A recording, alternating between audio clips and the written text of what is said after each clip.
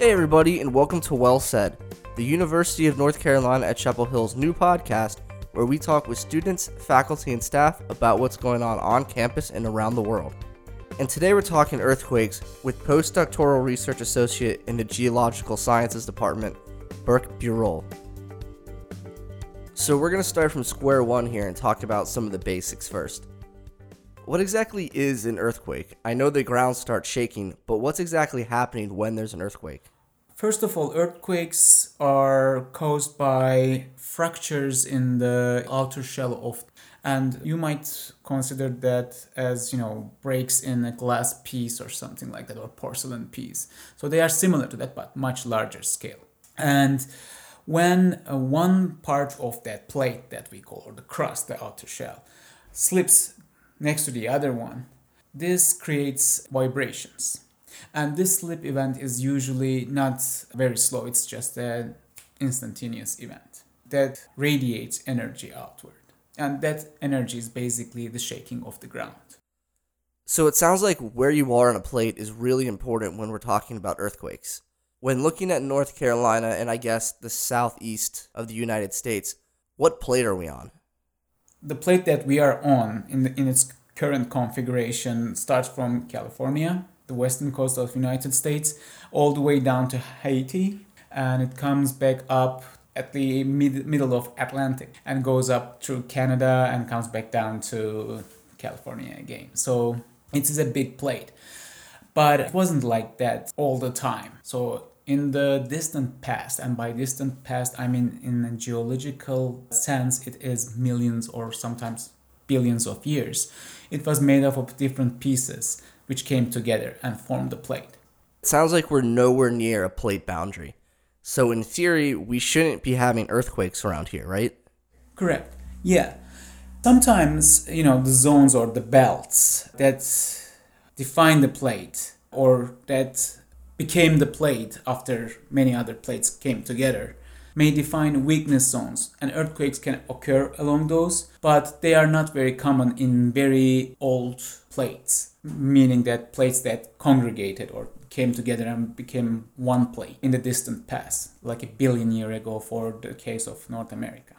So earthquakes really aren't that common in the southeast United States. It's not like California where it's just part of living there.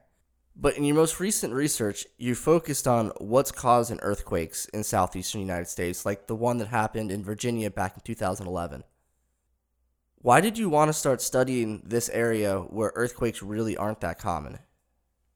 Even though a lot of people looked at the current geology of the region, meaning that what type of rocks do we have and why do we have Appalachians over here, why do we have mountain ranges over here, we also were interested in why this region is still deforming, meaning that there are earthquakes, which shows the formation of the crust, so on and so forth. So really we don't have answers for that. We are really trying hard to come up with answers, and not many people looked at possible deeper sources for this deformation, meaning that by deep I mean at depths that are 50 to 100 miles below the surface of the earth. So basically I'm looking at the bottom or the sole of the plate.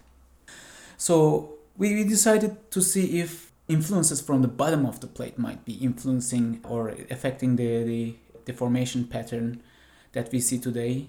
And we were also interested in why Appalachians are still there, because they are quite old. They are at least 200 million years old. So usually when that's the case, erosion takes place and they sort of flatten everything out within 200 million years. It's a long time period. So another aim for my study was to see if we can see any relationship between the lower or deeper structures, and if there might be some pushing forces or structures that might be associated with the higher level of Appalachians. So earthquakes, the morphology of Appalachians were primarily my first targets in starting working on this project. So you're talking about looking at the bottom layer of these plates. How deep below the Earth's surface do these plates actually go? The plates, so that's the shell, and we refer that as thickness. And plates have different thicknesses across the globe. Sometimes we might have plates as thin as like in the order of 10 miles, and sometimes they might be like in the central parts of the United States, they might be as thick as 150, sometimes up to 200 miles or so. So it's quite thick sometimes, some places, and other places might be thin. Specifically in the interiors of the plates, we would expect them to be thick because usually plates become thin when they deform, and it is a regular evolutionary process in the life of a plate that it loses its soles, becomes thinner, sometimes becomes deformed or fragmented. So this is why we look at first focus on the thickness of the plates and how they vary across the region. And it was our first primary instinct to combine or link the dots between the thickness of the plates and the earthquakes and the deformation that's taking place in this region. How do you examine something that is 200 miles beneath the Earth's surface? I mean, it's not like you can just dig down there and see what's going on. So we usually, as I said in the beginning, we usually use earth energy that radiates from distant earthquakes. And by distant, I mean earthquakes that are located 2,000, 3,000 miles away. And sometimes more than that. So we really use sensitive equipment to detect those. You wouldn't be able to feel that. But those equipment are so sensitive that they can pick up earthquakes on the other side of the globe, like in Japan. And when the vibrations from those earthquakes travel within the earth towards us, they travel in different speeds in different structural domains, meaning that, for example, if it's traveling in a detached piece of a plate, it will be faster. If it's like ambient mantle of the earth, it might be slower because of the material properties. So they travel at different speed, but we record the arrival time of that vibrations to our stations. So we can infer, okay, this wave is traveling fast. And when we look at other arrivals from other earthquakes, we can say, okay, this is traveling slow in this direction. So there must be something slow over there in a certain direction. And on the other hand, from the vibrations coming from Japan, it's traveling fast. So there must be other structures in that direction. So we infer basically the seismic velocity structure. So then after examining the thickness of the plate and looking at the bottom layer, what were some of the findings in your study? Did you find why there were earthquakes happening in the southeast when we're not at a plate boundary? Are we a stable plate? If you look at California, then you'll see an unstable plate or portion of the plate. I think this is still a stable plate, and most of the southeastern United States, including Tennessee and some parts of Kentucky, Illinois, and towards interior parts and Midwestern states, they are pretty stable because they have a thick plate. They are associated with thick plate. However, when you come towards this region, we have Appalachians. They are 200 million year old. So they tell us that there has been some deformation over here 200 million years ago before we became a plate interior. So then this represents a weakness zone. And even though the plate is sort of thick over here and thickened over 200 million years, now we see that it has some inherited weakness zones, and perhaps these zones are associated with where these pieces are coming off of the bottom of the plate, which we call delamination. You might think of that as the delamination of the soles of thick shoe. Based on our findings, we are seeing these different structures that we wouldn't expect to see in stable regions like that. So our study, I guess, is the first one to see some chunks coming out of a stable part of a plate, like the interior of a plate. And we interpret this as, pieces delaminating and coming down.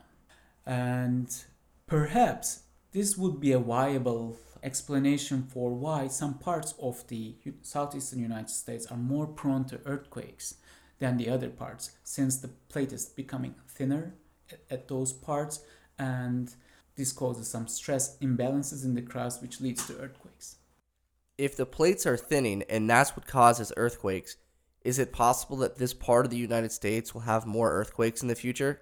So our study does not show anything about where these earthquakes might occur in the future, or how they will occur, or how frequent they will occur at all. So we don't have any resolution into that or any idea about that. But it seems that this has been the situation for a long time. So earthquakes has been happening in this region in 1886, or even before that, million years ago also. They have been taking place, it seems like, based on our findings. So there's no reason that this will stop tomorrow and things will quiet down. So usually geological processes take long time to change direction, like quiet down or increase in speed or so on and so forth. And this takes like millions of years. So the delamination is also a process that takes place over millions of years. So we wouldn't expect this to end tomorrow, and perhaps this will keep going on in this pattern for millions of years. Thanks for listening to the podcast today. Throughout the summer, we'll be publishing a podcast every other Wednesday. So be sure to check back to unc.edu in 2 Wednesdays for a new episode of Well Said.